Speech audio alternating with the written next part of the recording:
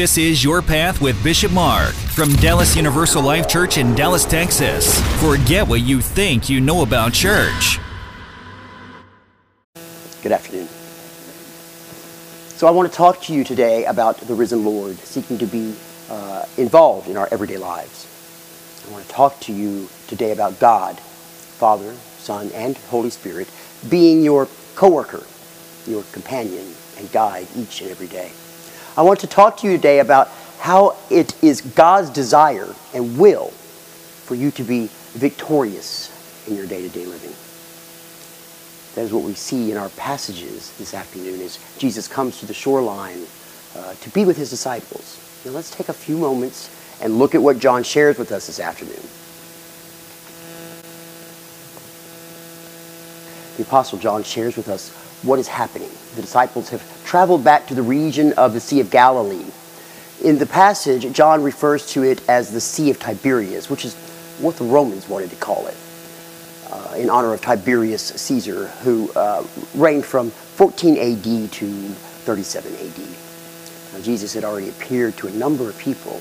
He had appeared to Mary Magdalene and some other women along with the two people going toward the city of Emmaus. He had appeared to the disciples twice. The first time on the day of his resurrection, and 8 days later to help Thomas understand his resurrection. But those appearances were not a normal day-to-day experience. You just never know. You just never knew when Jesus was going to show up or to whom he was going to appear. It was all a mystery. The disciples were back in the area of Galilee because that is where Jesus told them to go. He told them to go there and wait. And that's what they were doing. They were waiting for further orders and instructions. But waiting is hard. Waiting is hard if you have been used to getting up every morning ready to do something with Jesus. I mean, so understand, for the past 3.5 years, that had been their life. They had woken up and found Jesus either beside them or at least somewhere close by praying. They had gotten used to getting up and following Jesus wherever he wanted to go. Jesus was their leader and they were his disciples. It was their job to obey his commands and follow his directions. That was what disciples did. One day it might mean going down to the city of Jerusalem or farther down to the city of Jericho. Another day it might mean going north toward the city of Capernaum. It might even mean going over to the area of Gadarenes or the area of Samaritans. At times it meant they would all get in a boat and travel around the Sea of Galilee. Jesus would stop at different points and either go on land to teach, heal and free people, or he would stay on the boat and preach to the crowds that gathered. Sometimes it would be them going out to teach, preach, and heal. Every day was an adventure. You just never knew where Jesus was going to take them or what he was going to have them do. Their job was to listen, obey, and follow Jesus. And they knew, all they knew was that over the past few days, Jesus had not shown up. And I'm sure they were getting quite bored. There was no doubt wondering what they were going to be doing next. Jesus' mission had been fulfilled. As Messiah, he had come down from heaven above and had given his life for his people. The penalty of sin had been paid for and the power of sin had been broken.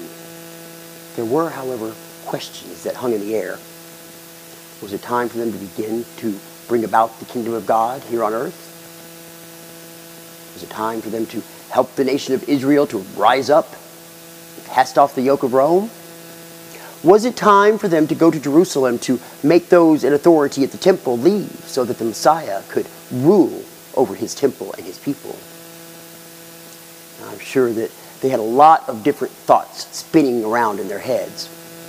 I mean, what would we think about with all the things that had gone on in the past few weeks? The triumphal entry, the Last Supper, the trial, the crucifixion, the burial, and the resurrection. How would all that affect us? What would we do while we waited? Most of the disciples were now back home. They had been united with their families and loved ones. I'm sure that their children and spouses and their parents were glad that they were home, safe and sound. They were also wondering what was coming next. They had watched their loved ones step away from their normal lives and travel around with Jesus for the past 3.5 years. What was next? Would there even be a next? Peter steps forward and states that he's going fishing. He's tired of just waiting around the house. Jesus has not shown up, and so instead of just sitting around, he's going to go fishing. Maybe his family needed some money. Maybe some of the other disciples' families needed some money. I mean, after all, without Jesus, the people who supported the ministry had probably gone back home too. Without Jesus, there was no mission, no income, and no direction. Peter wasn't the type to sit around. He was a man who liked action. He liked to be doing something. He decided that until something happened, he was going to go back to do what he knew best. Fishing. John tells us that he, along with his brother and some others, decided that they would go with Peter.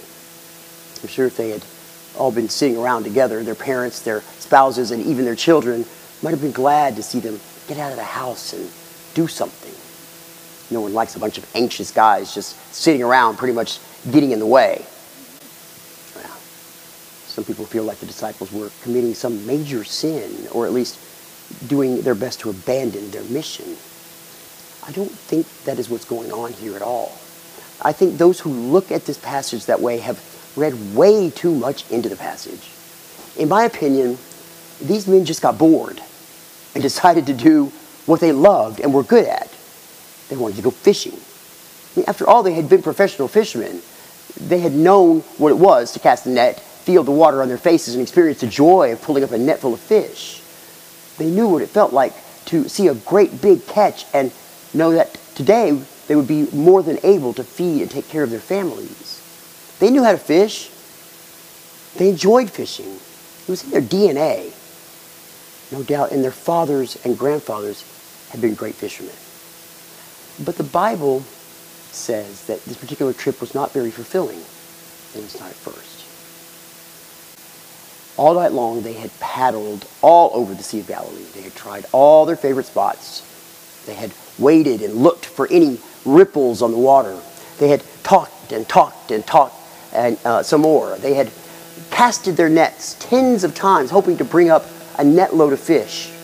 However, each time their nets returned with only little droplets of water, and perhaps a twig or two and a few dead leaves. But the next morning, their nets and their stomachs were both empty. They hadn't been able to catch even one minuscule fish, not even one tiny little sardine or minnow. By now, I'm sure they were tired, frustrated, perhaps even a little cranky and somewhat baffled. I mean, at least 4 of those in the boat had made their living by fishing. Peter, James, John, and Andrew were known to be skilled fishermen. What had happened? Had they lost their touch? Or were they just rusty? If they couldn't fish, how would they take care of their families now that Jesus' mission was finished? It's a little phrase, they caught nothing is powerful. Have you ever felt that way? You've worked for hours getting the house clean only to have a couple of children or a spouse be able to mess it up in a matter of minutes. You worked on a project or a paper on the computer only to have it crash. And when you finally got it back, all your work had been lost. You tried to go shopping, but the stores didn't have what you needed, and the traffic was just horrible. You've had one of those days that seems like nothing you did worked out. You've had one of those days when instead of feeling like you made some progress, you felt like you lost ground. You felt good about not gossiping, not complaining, not doing this or that, and suddenly before you knew it, you had messed again. Your addiction had gotten you again. You took a smoke, you took a drink, you grabbed another bowl of ice cream or a piece of pie, you talked about someone, you watched something you shouldn't have, or you thought about something you shouldn't have. Now you're back to square one all over again. I believe we all have had days or nights like this. We have been right there with these men in this boat, doing our best to be productive, only to come up with empty nets. We all have a time when we feel like we've wasted our energy, wasted our time, and perhaps even wasted some of our money. In the book of Ecclesiastes, the writer talks to us about striving after the wind, or straining under the toll of the sun. In other words, doing our best to get something done only to find out we feel like we have gotten nowhere. And that's what Peter and his friends felt that morning. But then, suddenly a stranger shows up on the shoreline. John tells us that they were so desperate that they were ready to act on his advice. The man on the shore begins by asking them if they have caught any fish. Now, if you have been fishing, that question either makes you really good, makes you feel really good or really bad. What everyone wants to do is to say things like, "Yep, we've caught another mother lode. Yep, see all the fish, see all the string of fish here? It's been a great night. Meet us over there and we'll be able to sell you some." I'm sure there were many mornings that the local fish market owners walked down to the shoreline to get the freshest fish. But this morning, these disciples didn't have anything to talk about. They didn't have any fish at all. All they had was aching backs and sad faces. Now, I like the way John writes their answer. No. No. N-O. Exactly. No explanation. No going into what kind of night it had been. Just a simple, plain and simple, that's it. No. That pretty much tells me that they were not happy. They didn't want to talk about it. They were tired, they were hungry, and they were empty. They had used muscles that they had not used for a while. They had mistakenly thought they could just step back in the boat and be able to haul in a big catch. They may have been, maybe even bragged a little to the families to be ready when they got back. They would be celebrating with some fish and chips. There might even be a new dress or shawl in the mix. I'm sure that their pride was a little hurt. The reputation around that area was that of being highly successful, and the fact that they had 4 of the best in their boat didn't help matters. And the fact they listened to the stranger on the shore tells me that they were desperate. They didn't know him at the time, and they were willing to try anything. If you've been fishing, you know there are times you are willing to try anything. If someone has an idea, it is at least worth the effort to try. I mean, who knows? Maybe it'll work. Who knows? Maybe they will know something you don't. When you're not catching fish, you will almost try anything. But then the Bible tells us about the catch. In a matter of seconds, the Bible tells us that some amazing things happened. They cast the nets to the right of the boat, and bam! All kinds of fish rushed into their nets. They then looked out and suddenly recognized who the stranger was. It was Jesus. It was the risen Lord, the Messiah. Peter forgets about the fish and dives in to go and see Jesus. After all, who wants to fish when you can be with the risen Lord? I mean, a moment with the risen Lord is worth more than any net for a load of fish. The rest of the disciples, however, took stock and proceeded to pull in the load of fish and came on shore. And sure enough, there was Jesus cooking some fish on the shore waiting for them. He didn't say much right then, but just asked them to bring a couple more fish for them to eat that morning. He'd already made some bread, so everything was just about ready for them to have some fish and bread for a morning meal before they would go and sell their catch and pay some bills. Now, this is a great story. It is a miracle story. It is a story that can speak to each and every one of us. It is a story about It is not a story about a lack of faith or a refusal to do the mission. Jesus did not fuss at the disciples. Jesus does not berate them or tell them that they were without faith or devotion. It is important for us to understand this so we can understand the truths of this story. Jesus does not criticize them for going back to what they knew best, fishing. Jesus helps them. Jesus teaches them that there are some things that he can see that they cannot. Jesus teaches them that they need him to be successful no matter what they are doing, and that he is more than willing to help them. From their vantage point, they couldn't see the fish. They were right there within a few feet of them, but they couldn't see them. However, Jesus could. Jesus can see things that we can't see. Remember the story of Samuel when he went to the house of Jesse to anoint the king? You find it in 1 Samuel 16. Samuel was upset that God had rejected King Saul. In fact, the Bible tells us that Samuel was grieving. Samuel had known that bad things would happen when Israel rejected God for a king.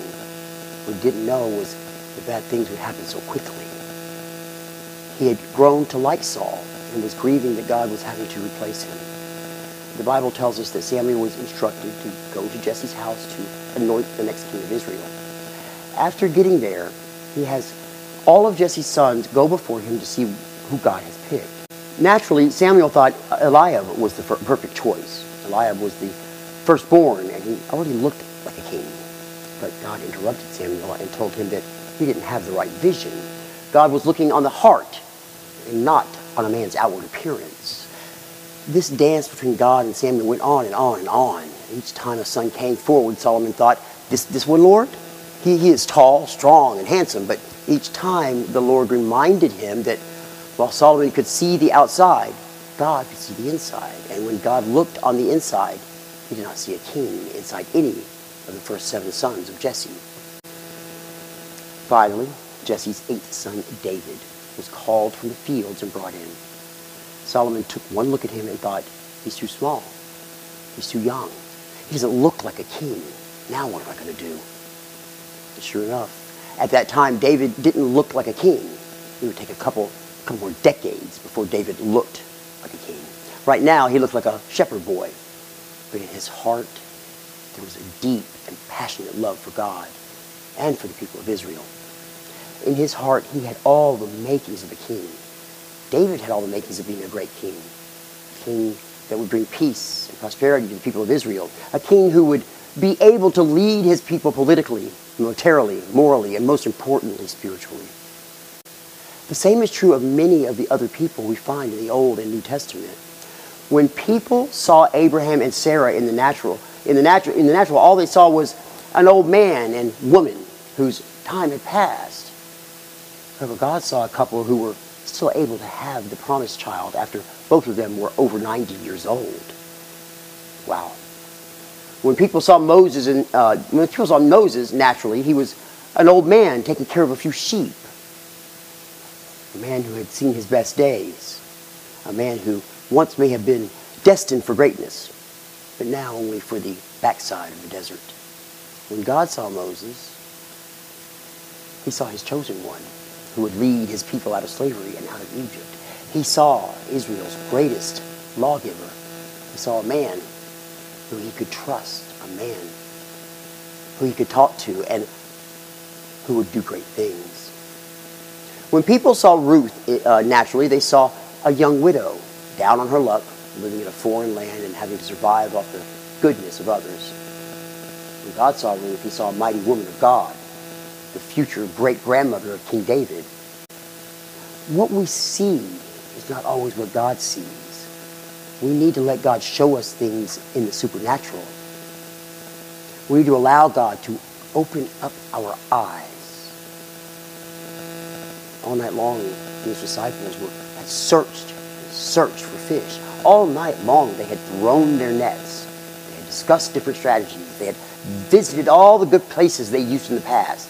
Nothing had been successful. Nothing. But Jesus saw the fish. Jesus knew where the fish were swimming. Jesus knew that they were just about 10 feet to the right of their boat. Jesus knew where he, his Father, and the Holy Spirit had put them. Now this afternoon, we may not understand everything or be able to see everything, and that's okay. We're not supposed to have that ability. But our risen Savior, Jesus the Messiah, does. Jesus has the ability to see everything. Jesus has the ability to lead us in the right direction. Jesus knows where the fish are, who the right person is to be in leadership, and what direction we need to be traveling. Jesus knows everything, and Jesus will lead us to victory and celebration. Thank you. The Bible tells us that one touch of God's favor, God's blessing, God's anointing can change everything. Jesus said one thing and suddenly everything changed. One word from Jesus, one command from Jesus, one insight from Jesus, and everything can change. It's the truth. Those disciples went from having one of the worst nights of their lives to experiencing an amazing miracle and being able to eat a meal with the risen Christ. Actually, not eat a meal with the risen Christ. It was even better than that because Jesus fixed the meal. God in flesh, the King of Kings and Lord of Lords, fixed their breakfast. Now that doesn't make you have a great day. Nothing will. I'm telling you. Jesus' words and presence made the fishing trip one to put down in the Bible. This event was included in one of John's victory stories. Stories that remind us that God is on our side. That more than anything, God wants us to enjoy life. That more than anything, God wants to bless us and rain down all kinds of blessings on us. That is the God that we serve. Not a God who just gives a couple of fish, but one who has the nets straining. A God who's able to put 153 fish into our lives. A God who is able to let us know that nothing is out of reach. A God who loves us and wants us to be successful. There's been so much speculation concerning why 153 fish that it has all become confusing. Look, the simple truth is because God wanted 153 fish. Just like the day that the Lord made 180 gallons of wine for that young couple at the wedding in Cana of Galilee. Why did God do that? Why that much and for what reason? I think because God wanted to. It's just that plain and simple. God called 153 fish to jump into the net. God wanted to make 180 gallons of wine. God wanted to take 5 fish and 2 loaves and feed over 5,000 people. God wanted to anoint 70 people to go out and teach, heal, and free people from ignorance, disease, and the devil. God just wanted to. It's His creation. He is God. And He gets to do what He wants to do. And one of those things He wants to do is to bless us humans. He wants us to be victorious. He wants us to live an abundant life. So many people don't understand this simple truth. They think that God has made our world so that we will suffer, complain, and have a difficult time. They think that God has something against us. And that is the reason why we have so much heartache and disease and death. The fact is that none of that is the truth. God does His best to enable us to live an abundant life. God does His best to make sure we are empowered in and through His Holy Spirit. God has given us all we need on this earth. The problem is, we humans don't want to share. Out of greed, we have collectively created all kinds of problems, diseases. We could avoid the horrible pain of most of the cancers we have today if we would just treat our world and one another the way God intended for us to do. So many of our problems have resulted in us listening to that old liar, the devil. He tells us that we can harm this planet. We can twist things and turn things upside down and not have any dire consequences. We need to understand that if it has to do with greed, immorality, sin, disobedience, then in the end, all we'll be doing is hurting ourselves, others, and all of creation. However, as you read the Bible, you find that God loves nothing more than for us to experience victory and live an abundant life. God loves nothing more than for us to enjoy a life of holiness. God loves nothing more than for us to enjoy a little bit of heaven here on His good earth. Peter got to walk on water. Lazarus got to come out of that grave. That little boy got to watch his lunch feed over 5,000 people. Esther got to free her people. Joshua got to see the sun stand still. Moses got to part the Red Sea. Peter got to heal people with his shadow. Paul and Silas got to see the jail bars come open. Zechariah got to see an angel. Nehemiah got to build a citywide wall in just 52 days. Solomon got to build the house of the Lord Almighty. Daniel got to see visions and interpret dreams. Over and over we read of victory after victory, success after success, abundant life after abundant life. Today, that same God is alive and well.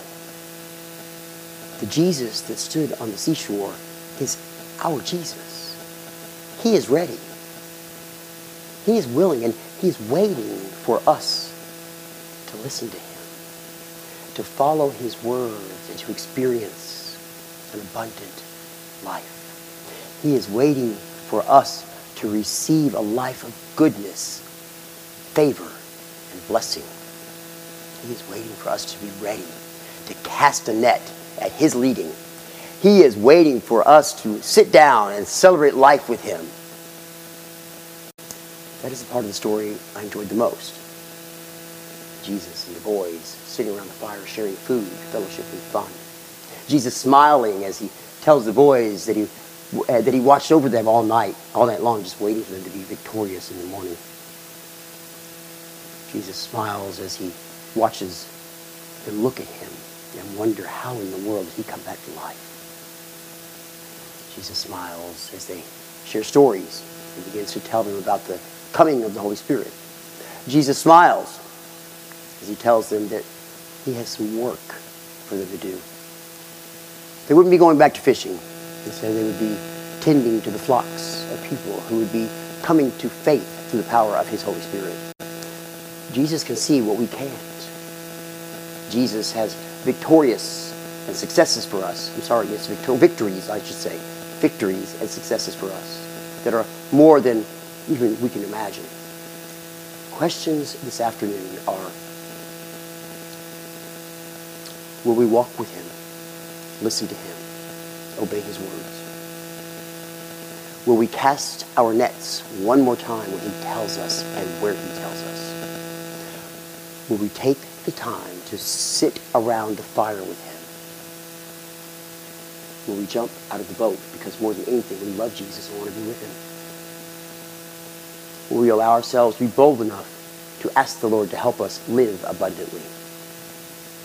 Will we allow ourselves to receive an anointing for success and victory? I believe that we will. I believe that we will, and we will reap all the benefits of our listening, our waiting, and our obedience. I believe that the Lord will amaze us as we walk with Him each and every day. I believe that the Lord will give us supernatural vision, supernatural blessings, and supernatural favor. I believe that the Lord will bless us as we do His will. I believe because the Bible says it is true. I believe because what God promises. And God always does what He promises. Amen. Okay, announcements. Let's see, this is going to be a quick one again, guys. I'm not going to go real elaborate here. As you can see, I'm still a little hoarse. Having a little problem here, so I'm trying not to go too crazy here. Feedback at DallasULC.com. Compliment, concerns, suggestions, or complaints. It's that simple. Go download the Pray.com app. Request for prayer. We'll pray for you during the week. You can be anonymous or not. Email pray@DallasULC.com. Have a service dedicated to a loved one, alive or dead. Great gift. Email pray@DallasULC.com. Any extra info, you can ask us for it right there. Pray@DallasULC.com. Also, for the thing on the dedication of a service, look, that's kind of important. I want to talk about that for a little bit. Look, it's fun to get. It's an honor to get. It's neat. It's whatever you want to call it to get a service dedicated in your name. Either I think it's cool when you're alive. I mean, I think that's kind of neat that you can actually acknowledge that. But people do it for their loved ones who passed on as well in memorials. But it's just a small fee. All we ask for you to do is donate a small fee to help cover the cost of the service. It's not that their name's going to be in the bulletin. We might even do a little short video if we can do that for them. And I just even thought about if anyone out in the internet world wants that. Absolutely. We can then also send you a physical copy of the program. Absolutely. Oh, that's a great idea. And sure. Out in the cyber world, YouTube land and Podcastville, I'm sorry, Look, if you have the desire to dedicate a service and would like us to say a mass or a service for one of your friends, your loved ones, your relatives, whatever, to honor them, there's how you get in touch with us. Okay? I got it. I do get this. Until it's completely gone, I'm always going to do this. Hey, did you know we had a podcast? Did you know we had a podcast? We got a podcast. That might be a good thing for everybody here. You know that? Check out our podcasts. Go to search engine and search for Your Path with Bishop Mark, or catch us on Google Podcasts, Anchor, TuneIn, Overcast, Breaker, Castbox, Radio Public, Podbean, Apple Podcasts, Pocket Cast, Stitcher, or Spotify. It's all right there, folks. Just go to Your Path with Bishop Mark. Your Path with Bishop Mark. That's all I got to say. What are they? Oh, you like those? Yeah. I put those out. I'm glad you're eating them. We need volunteers. Oh, please. We need volunteers. We need volunteers. Is that thing sticking up again? I can feel it tickling my neck. Crazy. This stole is crazy. I think it's haunted. I really do. Every time. Hey, this stole is supposed to match like this. See, it's supposed to be nice and straight, everybody. You see that? And every time, this was actually the stole we wore on the first service here at Dallas Rivers Life Church when the altars were a little different and everything. But during that whole service, it was like this. And it's still, I have trouble. Why? Like this. And that's what goes first. I see. When you adjust and jiggle, it's that left side that you We're going to have to pin it in the back or something. We have to do something to stop this because it's driving me nuts. Well, crazy. Now that you really pay more and more attention to it every single time. I'm trying to keep it, it's annoying. I mean, I go to edit the video and it's like, I'm cattywomper. You know? That's a good word, isn't it? Cattywomper, you know what that means, right? I'm starting to feel really old here. It costs money to do this, what we do here. None of us take a paycheck. We're all voluntary, and for us to keep going, we need your help. We need your support.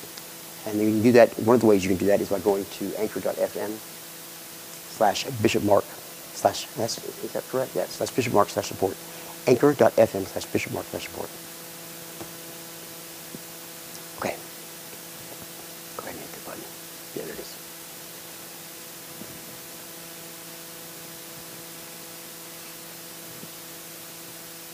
Listen up.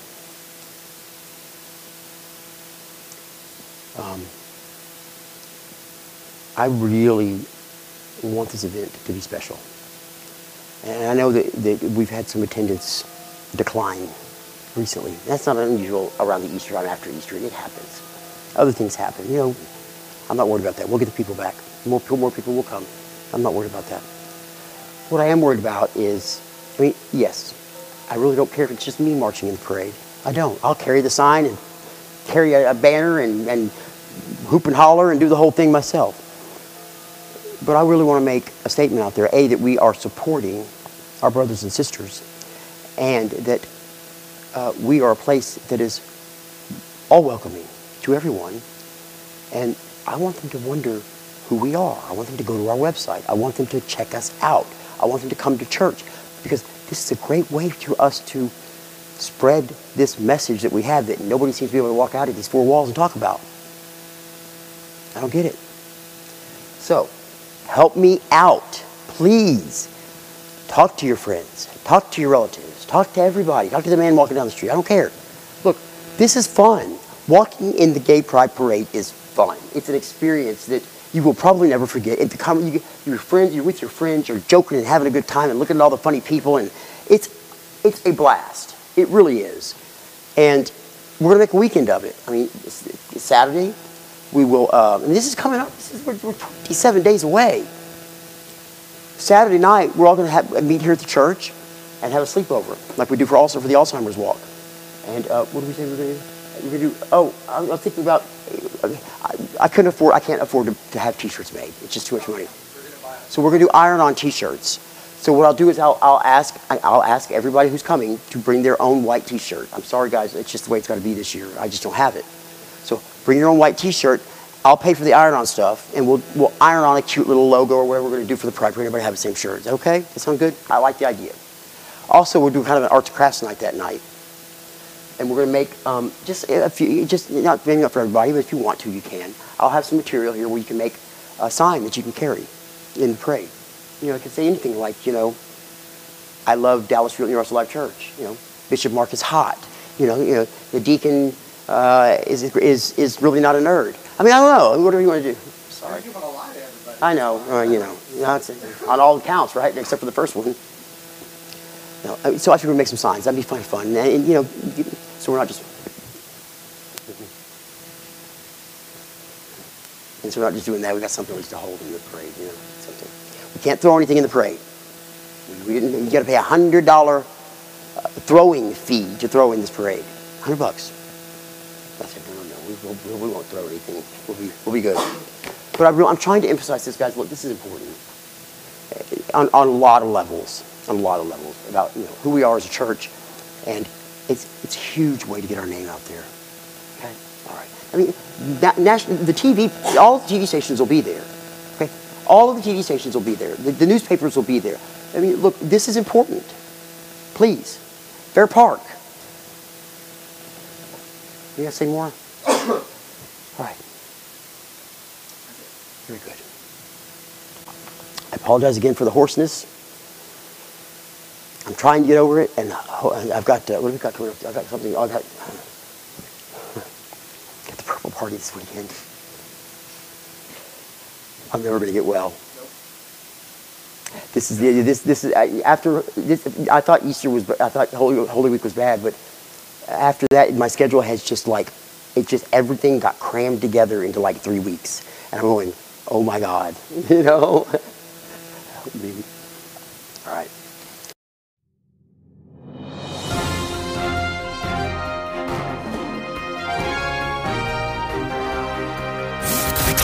A bishop a day keeps the devil away. You're listening to Your Path with Bishop Mark from Dallas Universal Life Church in Dallas, Texas. So, what'd you like? What'd you not like? You want to keep something? You want to get rid of anything? Let me know. Now's your chance. Hey, what'd you like? What'd you not like? What are we going to keep? What are we going to do? Was that slow enough for you this time? I mean, am I going there with you? I'm about to throw something. I know you are. All right, guys. I have an ammo of lollipops. Fishing with Jesus. Remember, you like to go fishing with Jesus? No, I do not. You don't like fishing? What about it? You know, like It is just everything, the bait, the taking it off. ADHD. Sitting there in silence, doing nothing. It is the epitome. You're concentrating very heavily on a bobber. Doing nothing in to an ADHD brain. That is one thing, and then everything else going on around me But there's something else going on around you. All those sounds and the wind and the boat moving. Literally, all of that gets my unending and undying attention without any control over it whatsoever. Okay, so? It drives me insane. Short trip. Okay. I am here. My family used to go to, we had 2 family trips a year. Let's take my car, we'll get there faster. We had 2 family trips a year. I've talked about it before. One was to Galveston. That was around my grandfather's birthday. And then around my grandmother's birthday, we would go to Kettle Lake, which we actually go to. The name of this town was Uncertain, Texas. You know, they had a ranch called the Johnson Ranch out there, and they loved it when we came out there. We had a big family. We rented the whole ranch basically.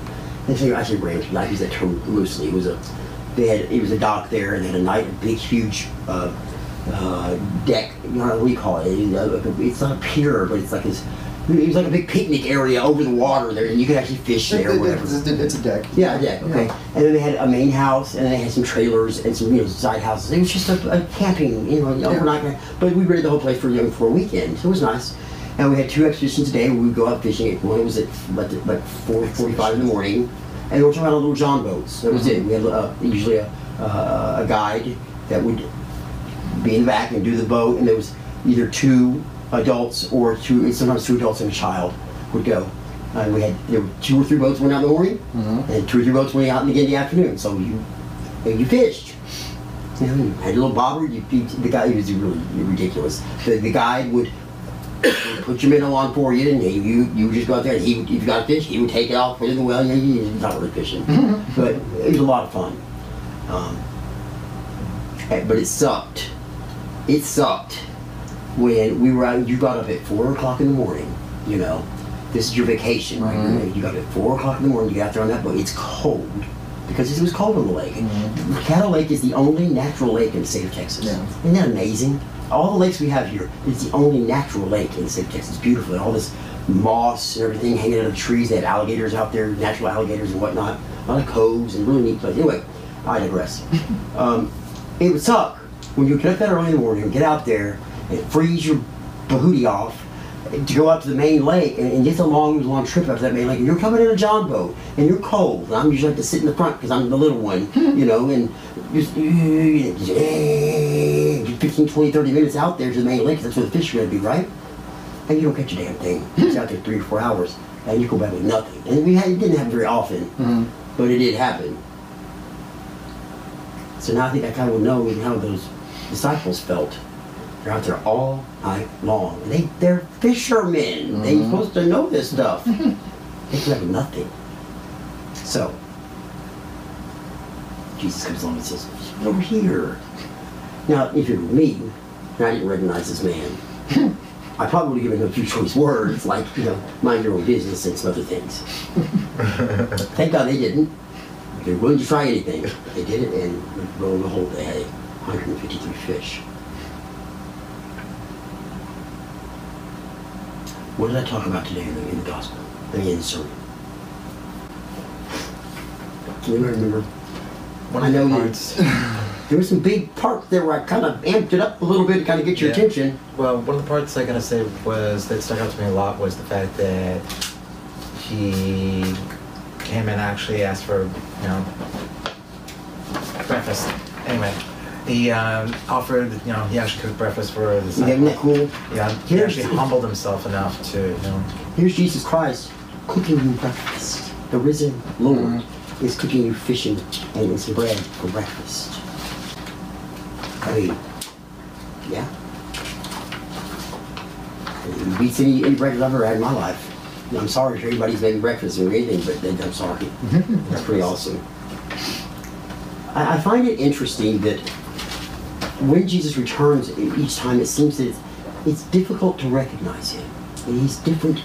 He's still in his body because it's still his body, but they don't recognize him. His features change that much because they've seen the risen Lord already twice, right? So why has it changed so much again? What's happening? I wonder, you know, that's just an interesting thing of why that happened and what the deal was with that. So I always found that a question in my mind and never really got an answer to it, but there it is, you know. All right, what do you got for me? Well, you got the cheat sheet over there. Yeah. Go ahead. Well, like here, whenever we were starting off at the beginning, talking about the king, looking for the king, David, the 8th son, how he didn't look like the king. Okay. And how it's basically describing almost with how Jesus's look was different every time. Just because they don't look like that thing doesn't mean that they can't be. Right. Just like that poor person that's on the street that you're supposed to be helping doesn't mean that they're a bad person or what have you. Absolutely. I'm just saying, I didn't understand why, if he's in the same body, when the body was resurrected, the body ascended into heaven, why it looked so different from when they saw him as a risen Christ before. I understand that it would look different as a risen Christ versus the human living Christ. Okay, before he was crucified. But I understand that would look probably pretty different. There's a transformation. But why from the first couple times I saw him until now is there such a big transformation? They don't recognize maybe it's just the time between. But that's common. This happened on the road to Emmaus. They had the same issue. They didn't recognize him. So I wonder if it's God, Jesus, or whatever, purposefully disguising himself to do what he's got to do. Maybe I don't know. It's interesting. Kind of to teach some. Well, I mean, look, when the road to Emmaus, I always get that wrong. Emmaus. He Yeah, it was kind of stealth. He was kind of asking questions about the crucifixion and things that happened, and they were talking about it, and they probably wouldn't have said the things they said if he hadn't been there. I mean, if they'd known he was Jesus Christ, he was in Christ. So, anyway, let me have my. Thank you. What was with all those random, like, there was one entry of just like a ton of carriage returns and stuff. No, there wasn't. Mm-hmm. Well, if there was, the edited one didn't have that. Mm-hmm. I don't know how you manage that. Yeah, it's not going to sync that quickly. Look at that. Look at that printing. See it? You see it's pushed all the way down? Yeah. That's off the bottom. Yeah. And I think what that is the printer just kind of, I don't know what, Something happened there. I don't know what's going on. See, it pushed it up here. Something moved it or something. Something got down there and messed it up. Okay, that's all right. You know, we have that issue. It's nice and clear, but okay. I'm trying to find how to got this all out. Okay, there we go. It's like with my money. You got to keep my money straight too. You can't just take the pages and get them out of order. It messes me up. I can go to sleep. I'm sure. I'm sure. Yeah, it's a lot of work running a church, ain't it? Thank you for this weekend. Justin was kind enough to come in and help. I have literally been in my bed basically since Holy Week ended, and I did not get the energy to make the program or to do the. Okay, thank you. Hello. Or do the PowerPoint for today's service, and so Justin came in last night and worked all night long and got those knocked out for me and for everyone here, so that I appreciate that. He's very talented. And that was with you starting a new full-time job this week. Congratulations on that, by the way. That's very nice. Now we can start getting you to tithe a little more often. Guys, talk to me. We're kind of all over the place today. Let's kind of think about what we were talking about here. What's going on here? What is the lesson from today's gospel? What is it about this interaction with the risen Christ that is trying to be highlighted here? My brain is just not. I know, I get that, guys. I get it. It's okay.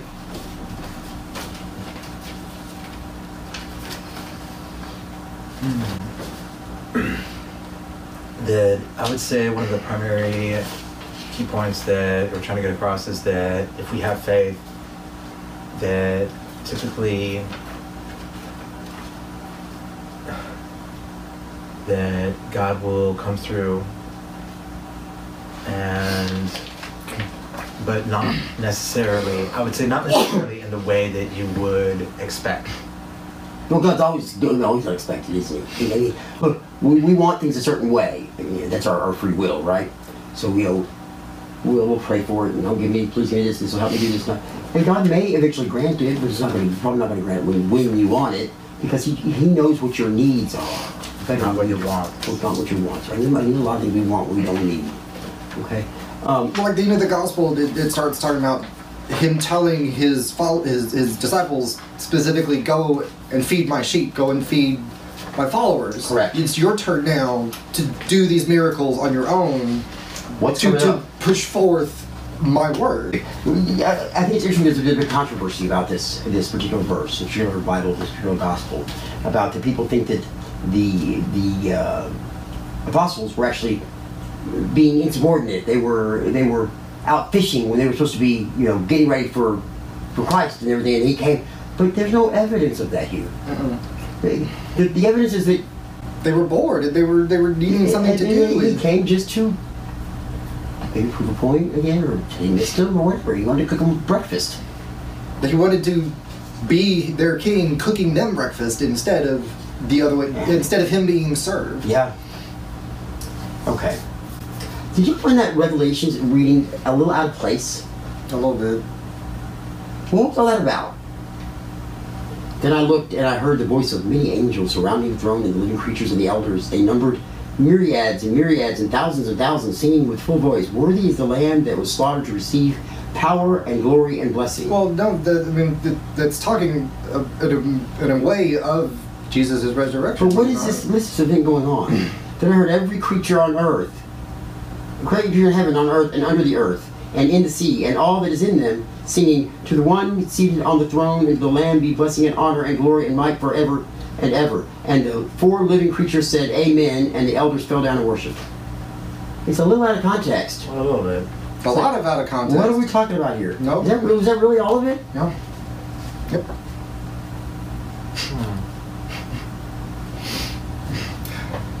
I have to do that on that one. Okay. Well, what is coming up that has to do with the Holy Spirit? I don't remember. My brain is... Pentecost is coming up soon. Let's see.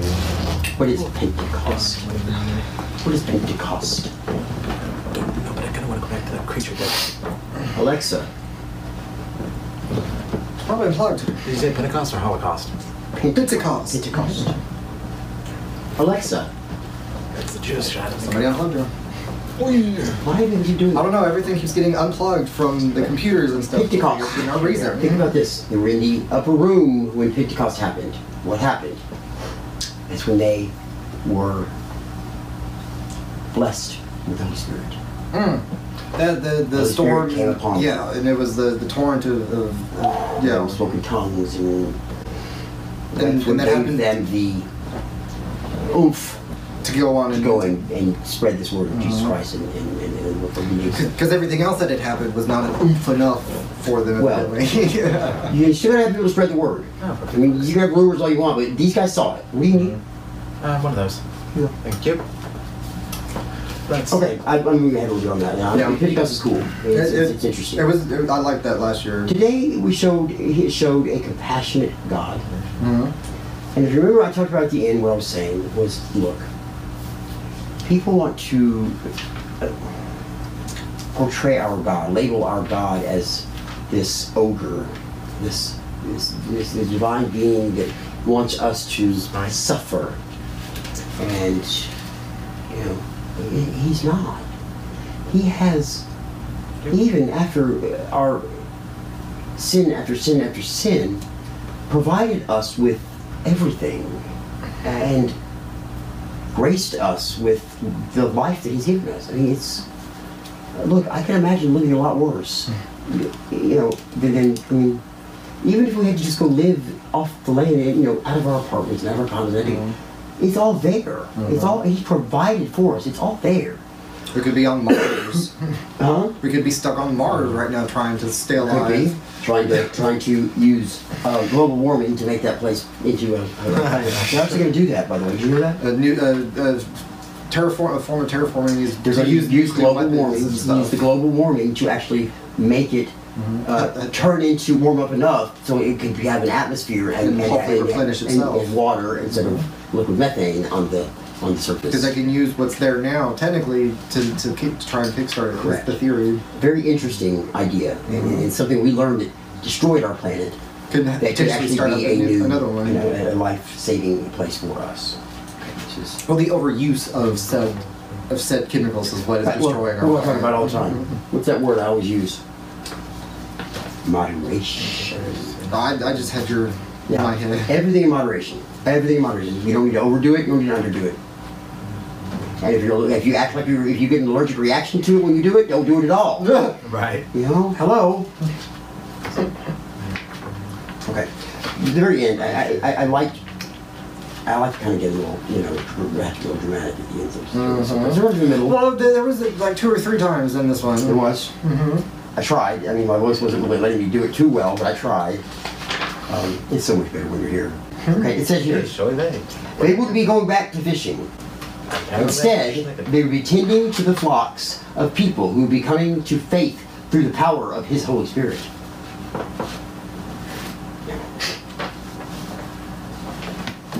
So, the questions at the end. We're going to keep going too long. I think we're all a little tired today. Okay?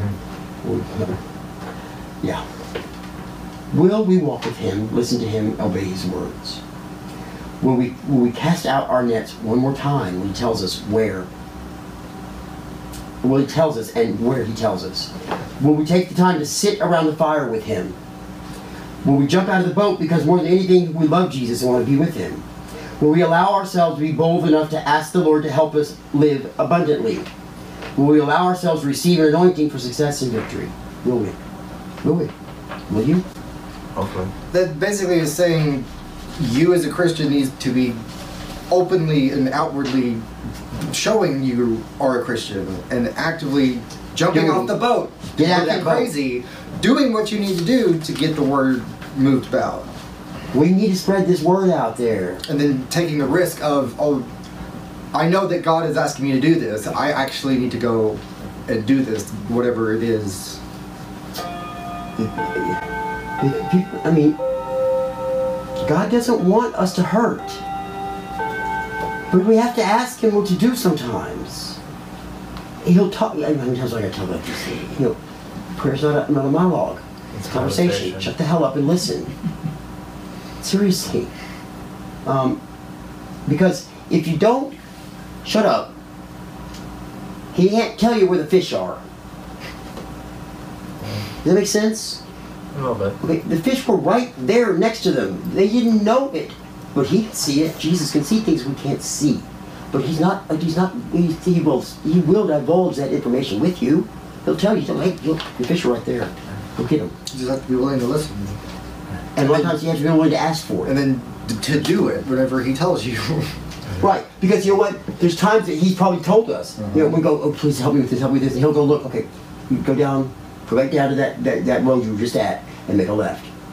And you go, oh, that could be right. That's a bad area. I'm going to hop on this helicopter and go this way. I think I'll go back the other way, you know, that nice new paved road. I'll go that way. So we're not listening. Our paths are often unpaved or wooded or in the water. Or you end up having to go back and back and back again. So don't always expect it to be nice cobblestone. Okay? True Look, story. God wants us to be happy. God wants us to live a good life. That's why He started, made us begin with. Think about the stories from the beginning of time. And God used the Adam and Eve, the great parables of Genesis. He built paradise for us. I mean, our earth still is a paradise. I'm going to talk about this. Look around at our neighbors. Look at our galactical neighbors. There ain't much out there, but it's very pretty. It's gorgeous, but not to live on. So, we need to understand that God is fair. He's fair. Yeah. He's not fair that He doesn't punish us enough for what we do, first of all, but He's fair in the sense that, you know, He's not out to hurt us. He built and made us. Why would He want to do that? Why would He want us to suffer? Would you have your child, if you were to have children, would you want your children to suffer? What would be the meaning of that? Why would you do that? How would that introduce a demented mental case that benefits nobody? There's no benefit to that. There's no joy there. There's no sense of accomplishment there. There's a sense of accomplishment is to rear that child up and have them enjoy life. You know, and be happy. Be productive. You be productive. There's a lot of people are productive in this world, and you know they have a big frown on their face all the time. Because all they do is work. No. Listen, it's about moderation. Everything in moderation is life. I still believe that. Every time we talk about things like this, I bring it back to that because I'm trying to understand, get you to understand. It's with everything. It all ties back in. Everything we talk about is going to come back to that. And the equalization. All those things, they all apply to life. It's a life skill. That's everything we're talking about. All right? All right, listen up. Next week, I have a very busy weekend. I will be gone most of the weekend, but I will be here for service, two-run service on Sunday. Okay, service will be at normal time, 3 o'clock. Okay. Okay. Things are going to get interesting here for the next few weeks, so just be ready for the roller coaster. Okay. Let's end this in prayer. Please pick up your phones and start texting people and telling them, come march in the parade with us. Seriously. I'm going to go back to my room, get back in bed. Like a nice long siesta. I doubt that's going to happen yet. Short prayer? Are you that tired? Yes. Holy Spirit, get in you. Father in heaven, we thank you for the opportunity to come together as a congregation today and praise you without any fear of persecution. Lord, we ask that this week you help us to spread our wings and spread the word of our church by inviting those to come to church or to come to a march with us. Lord, watch over us this week. Help us to have the energy to make it through and keep an eye on our family, huh? And all this we pray. Amen. All right, guys. See you next week at 3 o'clock.